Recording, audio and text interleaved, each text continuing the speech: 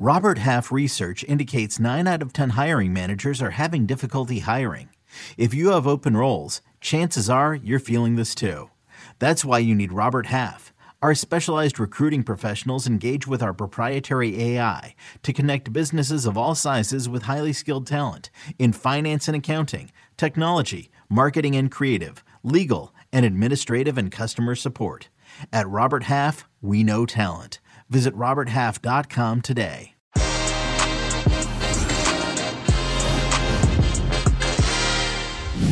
Australia is the 31st nation to stamp its ticket to the main event. Commiserations to Peru and, of course, LME.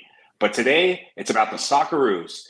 After 120 minutes plus penalty kicks, extra time PKs, you got it all. They're returning to the World Cup for the 5th time. Que Golazo begins right now. I'm Michael Lahoud, and of course, joining me, What's up? One and only, What's up? Jimmy Conrad. Hi, Mike Lahoud. How are you doing? Great to see you as always.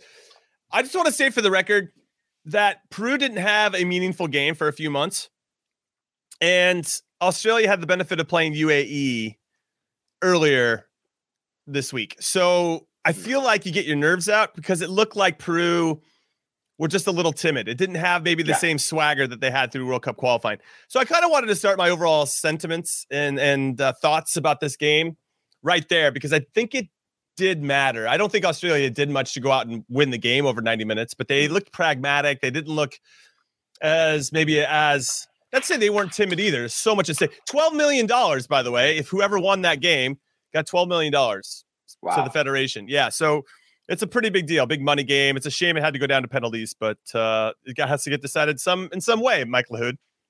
Yeah, going into this game, I think if you look on the lineup sheet, and if you judge this game solely based on talent and the talent of these teams and really the form of these two teams, you'd have to give the advantage to Peru. But this is why you play these playoff games. And this is why if you're a South American team, you don't want to end up in these playoff games because they're a one-off. Anything can happen. And from your vantage point, Jimmy, what did you think Peru, what got them into trouble as this game got going?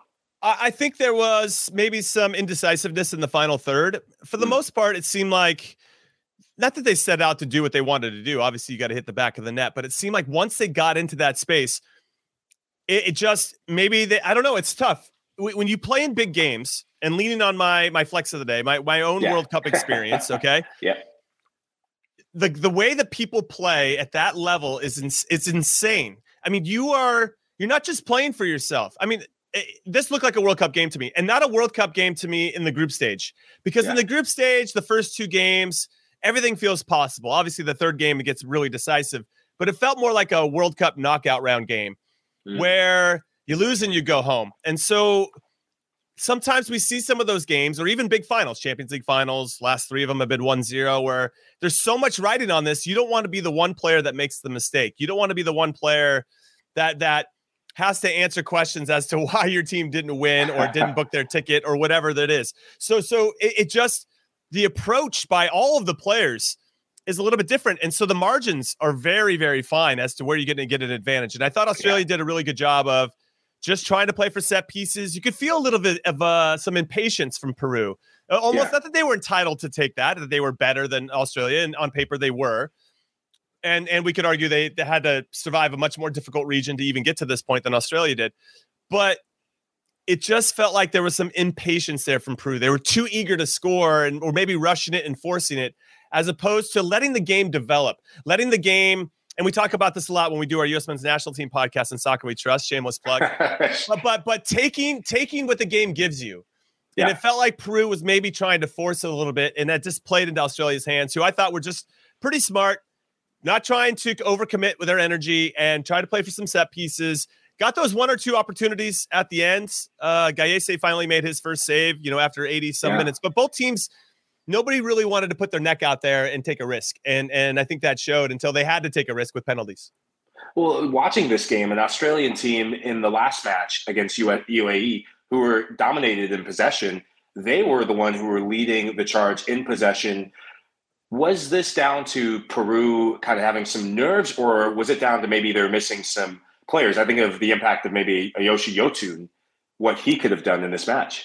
Yeah. I mean, we could also throw out Raul Rui Diaz, who hasn't really featured for Peru for a while. It's clear that Gareca, the manager of Peru, the Argentine, he just doesn't play well when he plays for Peru. He plays well for the Sounders, but for whatever reason, it doesn't translate to his country in a consistent manner. So it's just one of those games where I think Raul Rui Diaz maybe could have helped. He might have been one of those things. And I'll give a shout out to the Australian coach for Graham Arnold for taking a risk at the end by switching goalkeepers, taking out his captain, Matt Ryan, and bringing in some guy that looks like one of those things at a car wash. Right? Andrew Redmayne. Andrew Redmayne, which doesn't even sound like a real name. It's like this made-up fictional story. And he looks like one of those car wash on the corner type things. Come to our strip mall business and come check out. And he's doing all this kind of crazy stuff. And it was a bit inspired, but he knew he had to try to do something. He took a risk, and it ultimately paid off. I don't know if his antics ultimately paid off. If nobody's seen it, you got to go look up, what's his name? Andrew Redmayne. And big beard. Big beard. Yeah, it looks like Nat Borchers, Portland Timbers version of Nat Borchers.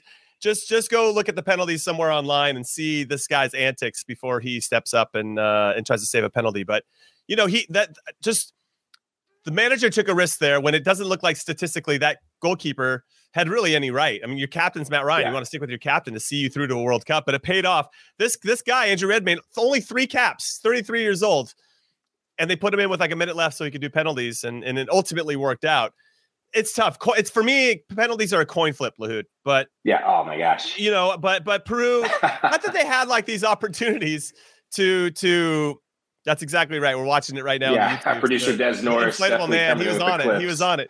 Found the GIF that keeps on giving. But I just, with regard to, I thought Peru was okay getting the ball through the middle third and maybe not created those numerical advantages as much as they probably like. But I just thought Australia was committed to playing defense. And when you have that, you have to take your chances. And if you don't, you're just going to give that team that's defending that one opportunity.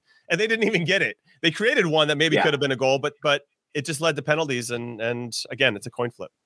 I thought substitutions made the difference for Australia. Up until they made those 2 subs, I think of Jamie McLaren, who I expected to start this match coming off the bench. He did the same, such an impact sub, spark plug for this Australian team in the UAE game to then turn the tide. And then Mabil, the Kenyan-born refugee, what a great story he is to step up, come in, and also create that chance towards the end of the match. They could have seen them go 1-0. But just one last thing about Peru. So much experience in this team from the 2018 World Cup. I think of Christian Cueva, who I thought was very quiet, didn't have one of his best games, and Andre Carrillo.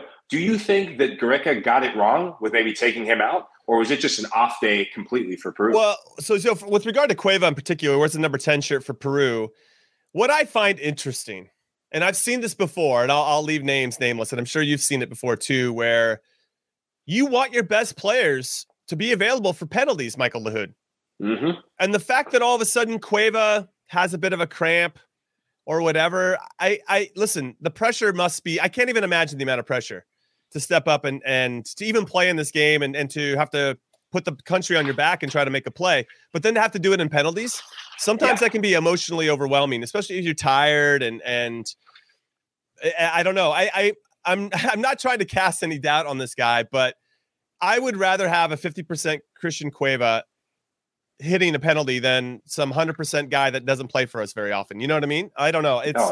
It's interesting when that happens. And I've seen some top players shy away from penalties. We saw it with England in the Euro final, where now you're relying on some of your youngest players, Bukayo Saka, to step up, as opposed to getting a more experienced veteran name out there to step up, because it's a lot. And a lot of people don't know if they can handle that type of thing until they get there. So I thought that was interesting. I might be casting some extra drama to this. He might have had a significant injury, but if I'd rather him take, I mean, how much energy does it really take to take a penalty? It takes more emotional energy than physical. And for a chance to send your country to a World Cup, why wouldn't you want to step up and really embrace that opportunity as opposed to shying away from it? So yes, it becomes mental, it becomes emotional, and he didn't have a great game, but I don't mind Carrillo and Cueva getting out there. I mean, it wasn't due to Peru like I said, that their middle third transition wasn't bad. It was just in the attacking third. It just felt a little disconnected, which also in conjunction with that was Australia just playing really good defense, right? And just making it very difficult. And they're fighting. That's the thing at that level. Everything, you're fighting for everything. You're fighting for the inches that could end up making the difference. You think you got a clear header, dude? You're going to get an elbow to the face if you're going to get that clear. Like, you're going to get something. There's no. You're not going to get any freebies. Sometimes when you play pickup sometimes now too. Yeah. Where there's always one guy out there who's trying to show you up, and then all of a sudden you kind of raise your game, and then you're like, hey, listen, I'm just not giving you anything for free. I don't mind. Yeah, sure, you might show me up, you might beat me one time or two, but I'm still not going to give you any freebies, you know? And I feel like when you get to that level, there's just no freebies in any part of the game, small passes, whatever. But I just thought maybe Peru looked like they were missing some pass. They just didn't have that swagger that I thought I saw when we were doing CONMEBOL qualifying coverage. Yeah, well, you mentioned him before, Raul Ruiz-Diaz. When you get in the PKs, you want attackers. Is that a guy that they're going to look back on and rue, pun intended, not having him in the 18? Because that's an attacker. That's a guy who's scoring goals for fun. No matter what league he's in, he's full of confidence. That's a guy that you now have on your team that could step up. Peru had 2 defenders step up to take a PK. Alexander Collins, he is Mr. Calm, Cool, and Collected in penalty kicks, leading New York City FC to an MLS Cup last year. Mm-hmm. And another defender, the right back from Boca Juniors, misses his penalty kick. If that's a striker, it could be a different conversation. Well, that leads to Cueva, it leads to Ruiz-Diaz. I mean, it leads to a couple guys that in those tough moments, when you're trying to book your ticket to a World Cup, those are the players that you want out there representing you. And it's a shame that Cueva, it could be subconscious, right? I mean, you're like, I got to camp. I can't move anymore. I got to come off kind of thing. But for all of us, and I mean, we've been friends with Luis Miguel Echegaray, LME, for quite some time. He's been an unbelievable host from Que Golazo from its infancy. Absolutely. I wanted Peru to go through for him, and obviously the crowd support. Can we give a shout out to the Peruvians? Now, don't disrespect. I got this from when I went to Australia, one of my Socceroos buddies gave me one of these jerseys. So I have a connection to Australia as well. But I was pulling for Peru. I thought it'd been very cool to have their, like, I mean, how many fans traveled to Qatar just to support their team? So I'm a bit heartbroken for them, but you still got to go out there and make plays. And the thing is, we could really sit here and overanalyze and micromanage the penalties. But if you want to book your ticket to a World Cup, you got to get the job done in 90 minutes. And you actually had an extra 30 to get it done before penalties as well. So what's interesting is, if you remember the second half of the second extra time, Peru started to actually combine a little bit more and looked a little bit more dangerous. Dude, we're like 100. I'm like 110 minutes. I'm like, finally, they started to play 10 minutes before penalties. It's like too little, too late, boys. Yeah, well, you look at the stats. Their first shot on goal in the 99th minute, and it's a sub, Edison Flores, coming off the bench to line one up. And then in the second half of extra time, he gets that header that could have just rewritten history in Peru. And now he's the most famous man in Peru next to LME. And LME will definitely be the most famous man in New York City. You can find him at some pub drowning his sorrows. And we talk about wanting to win this for him. It's his birthday. Happy birthday to you, LME. Sorry I couldn't get it done. And, I'm just going to say, that's a shit birthday for LME. yeah. Maybe he's Could you imagine? Like, if the U.S. didn't qualify on my birthday, I'd be so disappointed. I'd be like gutted. Like, my birthday is always attached to the lack of qualification. So. Oh, geez. No, but yes, of course, that header does ultimately prove to be the difference, or could have been if it did, if it had gone in. But again, why did it take 99 minutes, 100 minutes, 105 minutes for that type of emphasis to maybe start to play with that type of urgency? It just felt both teams. This isn't isolated to Peru. Both teams just felt like they were playing a little bit safe.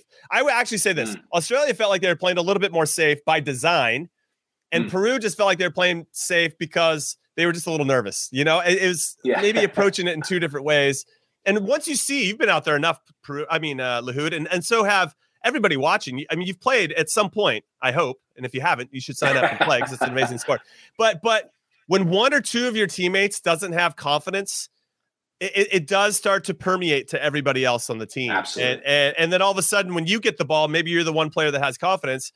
You're like, am I going to play it to that dude? Because he's probably going to lose it, And so you start to have these little doubts that come in. And it just seemed like that type of, not necessarily negative. I think they wanted it. I just think there was a lot of tension. And I think that tension permeated to the rest of the team. And they just didn't. It's unfortunate because if you're going to lose, and I say this to the guys I coach now, like, let's lose being ourselves. Let's not lose because we're timid. You know what I mean? And there's a really big distinction there. And I felt like Peru lost today because they were timid. And that must suck.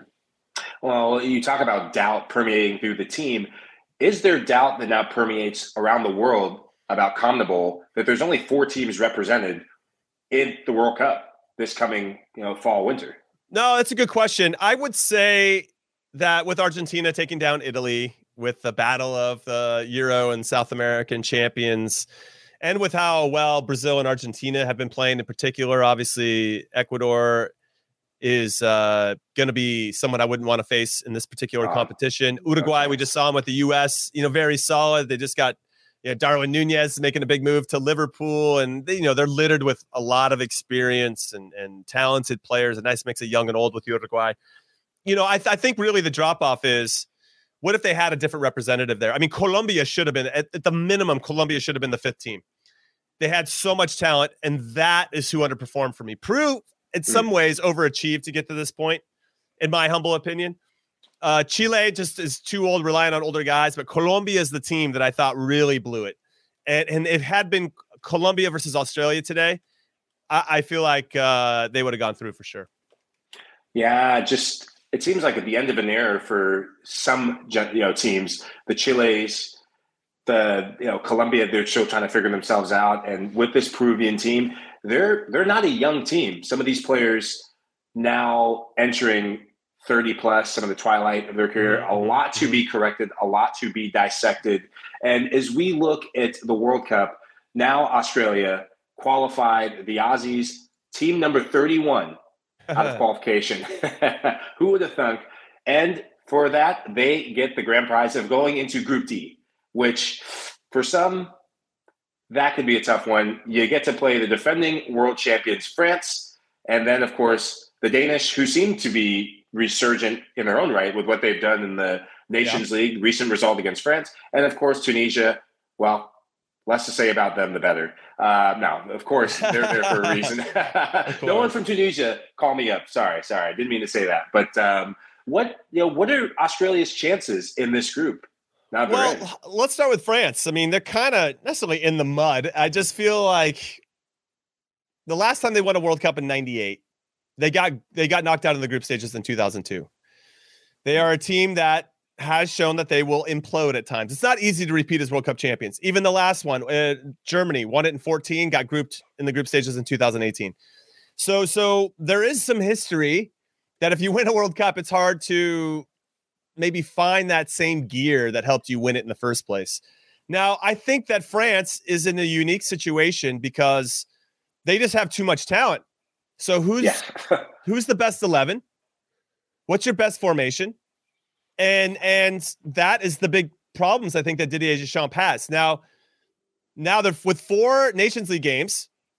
They only have 2 points. They're at the bottom of their group. They lost to Denmark 2-1 on June 3rd. Then they drew with Croatia 1-1. Then they drew with Austria 1-1.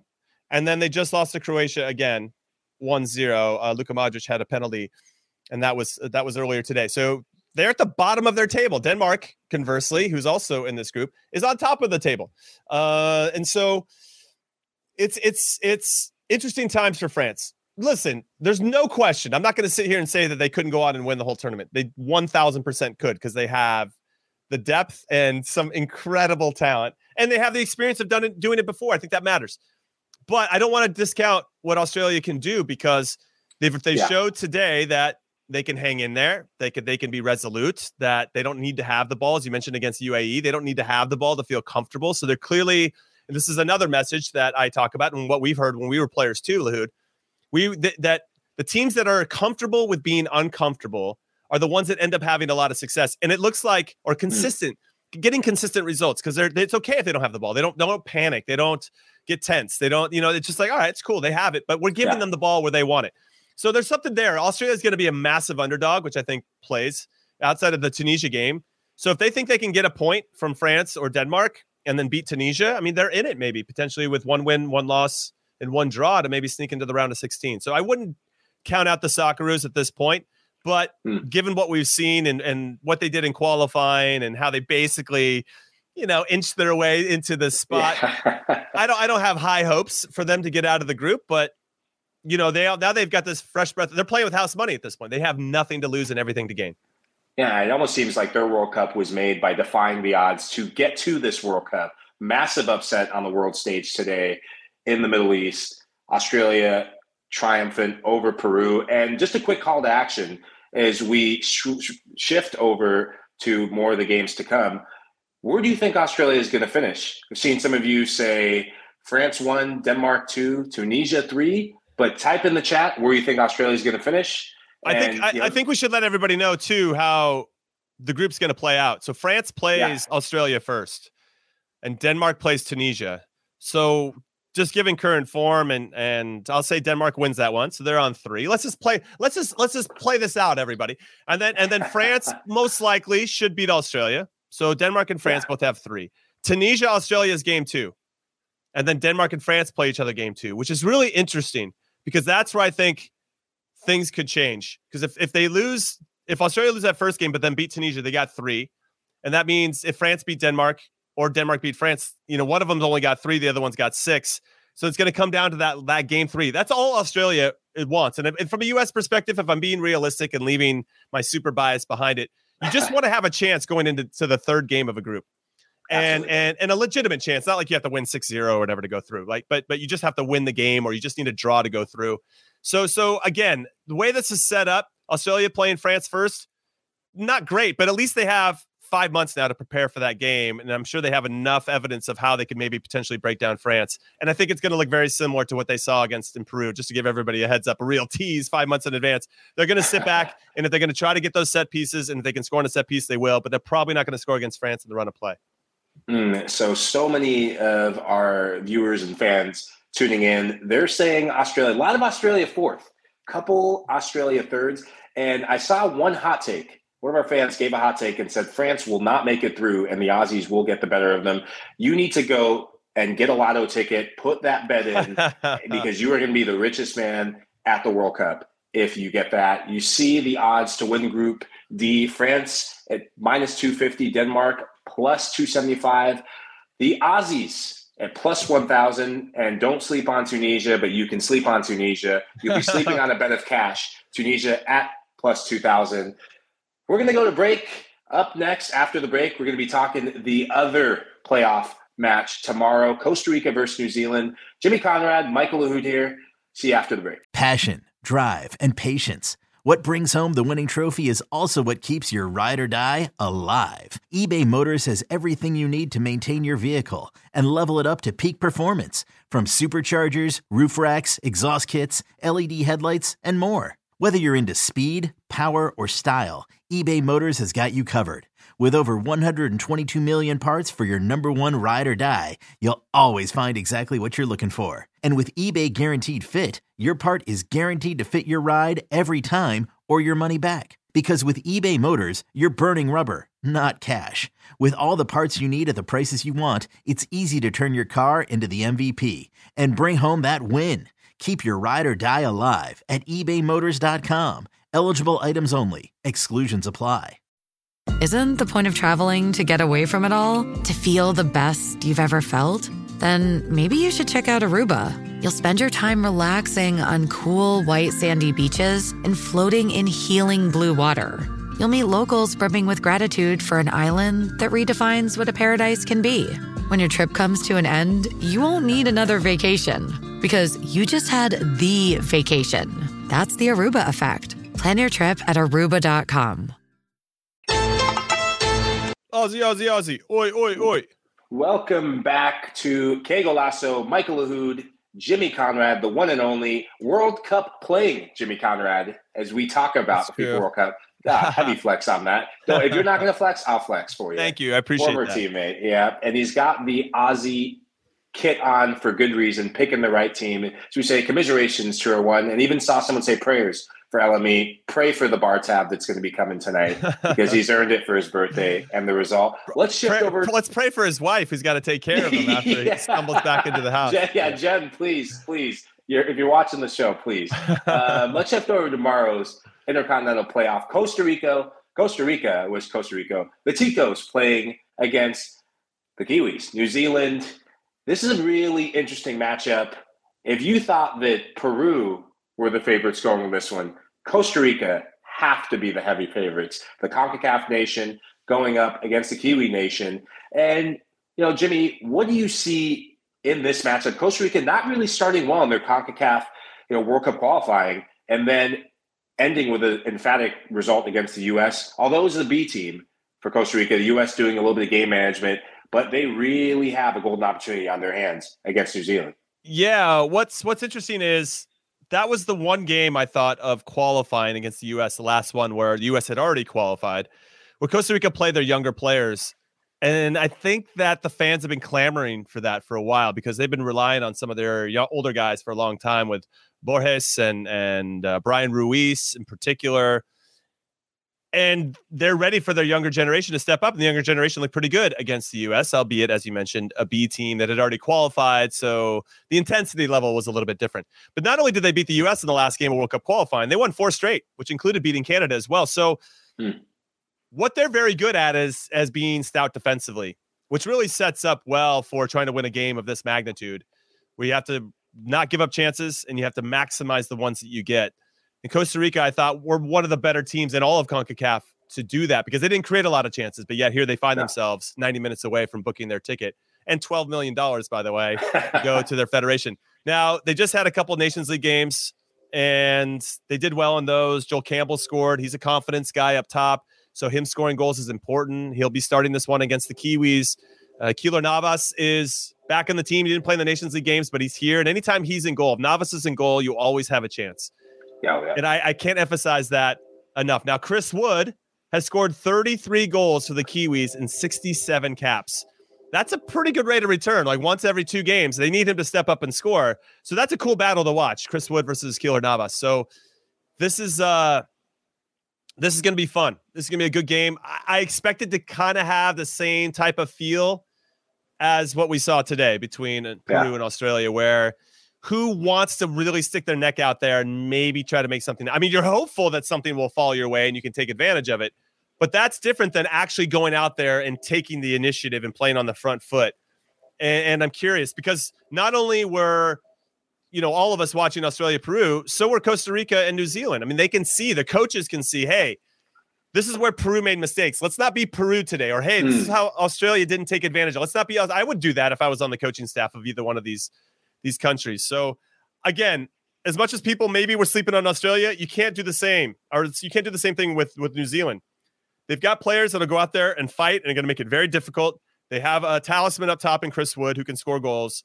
And now it's just a matter who's going to take that one or two chances that might pop up and then book your ticket. I mean, that's what we're looking at. And again, I'm going to really liken it to a World Cup group stage game because that's a winner go home possibility as well. And that's where things get a little bit tighter. Well, we just saw that graphic there from our producer, Des Norris. Thank you very much, Des.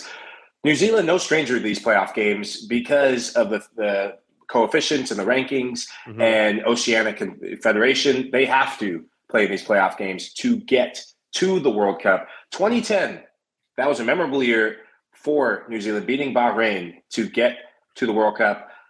Not so much in 2014 against Mexico, took a hammering, and also against the one Peru in 2018. Right.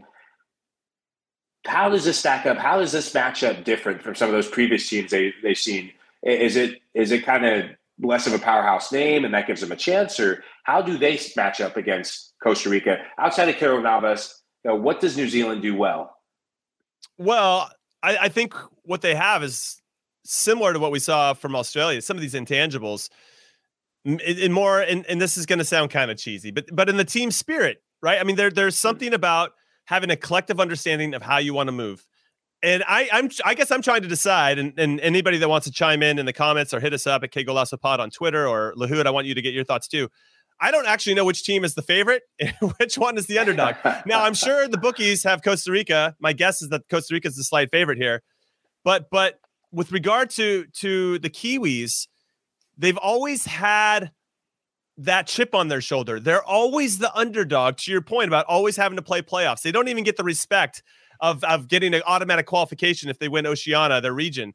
They always have to go through a playoff to get that respect. And I think that hardens them a little bit in a way that if we're going to do this, we have to do this together. We can't rely on one or two players to make it happen. We can't rely on the Lapadulas or whatever that Peru needed, Cuevas today, to come up and step up and make the play. We're going to have to do it as a collective team. And I think that's really powerful, especially when you only have 90 minutes to try to go out and get a result. And so that's why I think New Zealand and their game style and I think now I could talk about their past, but I think this 90 minutes here, Lahoud, just is different. And I think there's a lot to take away from this Australia performance that New Zealand might try to mimic. Just be patient.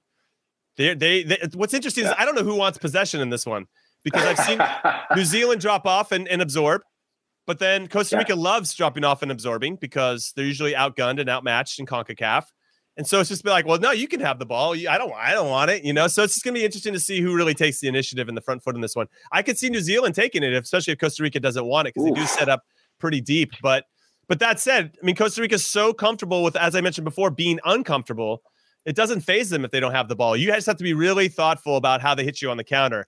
And I think New Zealand has to know that. I mean, both of these teams have been preparing for these opponents, which is also really intriguing to be able to look at a team and an opponent for months on end and try to decide how you want to break them down. And then ultimately it's just a matter of the players going out there and executing.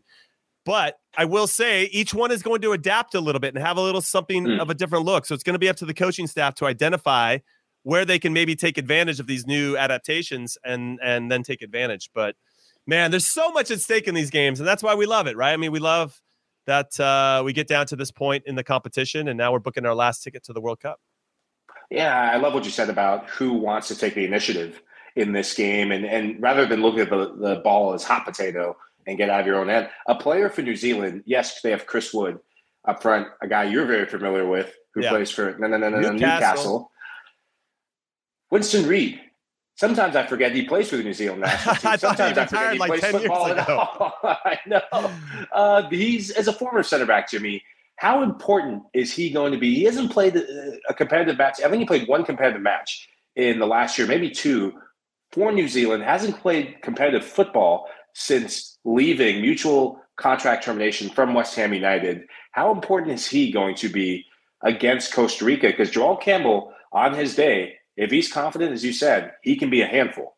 No, of course. I mean, Winston Reid, for me, or anybody that is of an age that's maybe on the wrong side of 30, I think as the phrase goes, he's logged a lot of miles on his legs, and he wasn't very quick to begin with. So when you have a player of his experience, it's really, really vital, I think, in terms of communication and putting guys in good spots. Putting out fires before they start is one of the main jobs as a center back. So when him back there is probably an air of confidence and ease because of his communication. That has to be of the utmost importance. Now, it will be kind of funny to see Winston Reid and potentially Brian Ruiz, who's 36 years old for Costa Rica, trying to sprint after a ball up over the top, because I don't know if those guys are anywhere near what they used to be. But that's another reason why I don't know if New Zealand's going to stretch out, because if they stretch themselves out and they leave a Brian Ruiz or more importantly, a Joel Campbell isolated with a Winston Reid, Joel Campbell's going to win every single one of those duels. Yeah. He's just going to be able to get to the ball first. He can turn and play.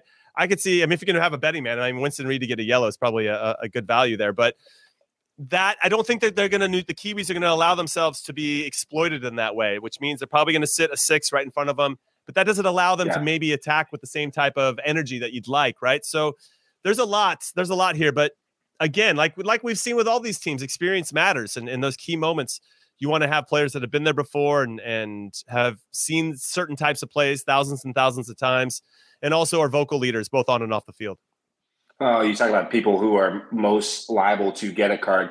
An MLSer, you're familiar with him, Francisco Calvo, would not be surprised if there's multiple colors of cards waiting for him in that matchup. And looking at the group The winner of this match gets the golden ticket into Group E, which is probably one of the closest things to the group of death. Not many group of deaths in this World Cup, but this is a difficult group to be a part of. You got Spain, Germany. The Germans seem to be doing their thing, younger group, and of course Japan, who perform at World Cups, always find a way to get out of groups. Spain ranked 7th in the world, Germany 12th, Japan 23rd, top 25 teams in this group. How do you think whoever wins this match, how do you think they're going to fare in this group? Yeah, not well. I think they're going to have a cup of coffee. They're going to be like, see you in 2026. I don't think it's going to last very long for either one of these teams. And I say that with all due respect to New Zealand and Costa Rica. Now, when I think back to Costa Rica and doing the improbable, they were in the group of death in 2014, the World Cup in Brazil, where they had Italy and they had England and they had Uruguay, and they won that group. They won that group. The scary part, everybody, is that's 8 years ago, and they're still relying on the same players, So imagine the mileage these guys have had after 8 years. Now, I do think, though, and this also speaks to the Peru and Australia game today, there are players on both sets of teams, New Zealand and wow, I just lost my train of thought. New Zealand and Costa Rica, who this is it. Like this is going to be their last World Cup. They've got no other chance after this. So imagine that type of urgency, Lahud, that this is, you could realize a dream here. Not only will your country get $12 million and you have all that, but this is it for you. Like this could be the end of your career if this doesn't go the way that you want. And so imagine playing with that type of energy as well. That would be something special. And I think you don't get tired when you have that type of energy. Yeah, and I love how you said that about the onus you take it on personally to just realize a dream. The last chance could be the last dance for this golden generation of Costa Rican. Well, talk about energy and not getting tired. Big news coming out in world football today. The IFAB, say that 10 times fast. The IFAB comes out with news that they are going to permanently allow 5 substitutions, not 1, not 2, not, like LeBron said, not 1, not 2, not 3, not 4, but 5 substitutions, and also expanded to a 26-man roster. What are your thoughts? And we'll make the final thoughts, Jimmy. What are your thoughts on that breaking news? Yeah, beautiful. I love it. I think that given the amount of games that these organizations put these players through, having some of their interests at heart is probably for the best, both physically and emotionally. And I think it's really smart. Now, for everybody that doesn't know, with those 5 subs, you can still only make 3 substitutions during a game. So you have to make 2 of those with 2 subs coming in, which I think is important to know. You can't just make 5 individual subs throughout the game. You have to make at least you have 5 subs, but there are only 3 windows to make those 5 subs. And I think that's interesting that you have to maybe at two points in the game, have to switch out 2 players, maybe 3 if you want, which we've seen before. So I love it. I think that it gives your team more flexibility. I know that there are some critics of this out there, or there were at one point, saying that it favors the big clubs in every league, or maybe favors the big national team or whatever. Yeah, but that doesn't faze me. I mean, if anything, it just allows fresh legs from the lower tier teams to go out there and run and kick people to make it hard too. I mean, I don't know. I think there's a silver lining for both sides here. And I think that actually initially when they were pushing back, I think that's just kind of gone to like, nah, you don't know what the hell you're talking about. This is going to be a good thing. And I think it is a good thing. And then from a 26-man roster thing, that's exciting because I think it allows you to potentially bring in a younger player that maybe you didn't want to take a risk on, and give that player a chance to not necessarily be a vital cog of this particular World Cup, but knowing that player will be in 4 years, possibly, right? Potentially. So there's that component to it. You can also take a risk on a player, maybe, because the World Cup's in the middle of a club season in Europe. Maybe some player scores 10 goals and you're like, wow, that guy came out of nowhere. Well, let's just take a flyer on him because we already had our 23, but now that we have 3 extra spots, this gives us that luxury to go out and try to maybe find the hot hand, see if that player can come in and do the business. So yeah, I love it. I think it's a good thing. And it's going to help a couple more people around the world realize their dreams of representing their country in the biggest tournament in the world.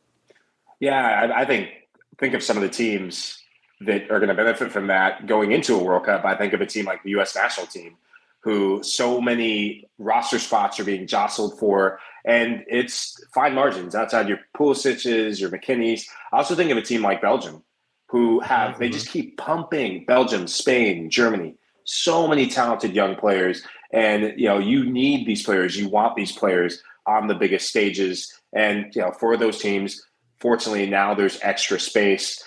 Jimmy Conrad, though. France and England fall into that as well, right? I mean, you just. Oh, yeah, it's a great shout. There's a couple players that you're like, but now you don't have to do the hem or haw anymore, right? It kind of, you can bring them in and there's still going to be some players that have hurt feelings that aren't going to make it, but it allows you to maybe bring in those couple that probably deserve it, but we're on the fence, Yeah, I think this is a big move to move the game forward in the right direction. I agree. And don't forget about that big thing called heat that awaits all of them at the World Cup. Jimmy Conrad, always a pleasure. Former teammate, mentor, friend, legend. Quick question for you as we sign off. Which kit are you wearing tomorrow? Because you're 1 for 1 this week. Yeah, I'm going to go Tico's. We got to have more CONCACAF represent. Yeah, more CONCACAF representation in the World Cup. Yeah, with all due respect to my Kiwi friends, I'm going Tico's all day, every day. Also, everybody hit like and subscribe and turn on notifications. It's really important here. That's what I heard on the YouTubes. Thanks, the Hood. This guy's a beast. It's always fun to hang out with you. Man. It's great to see your beautiful face, my friend. Thanks, Jimmy. Legend as always. Thank you all for tuning in to Que Golazo. This has been awesome. Live recap. We'll be back tomorrow. Hopefully someone finds LME somewhere in New York. Give him some aspirin and some tissues and wish him a happy birthday. Sorry, bud. We'll see you tomorrow, though. It's been awesome. Bye.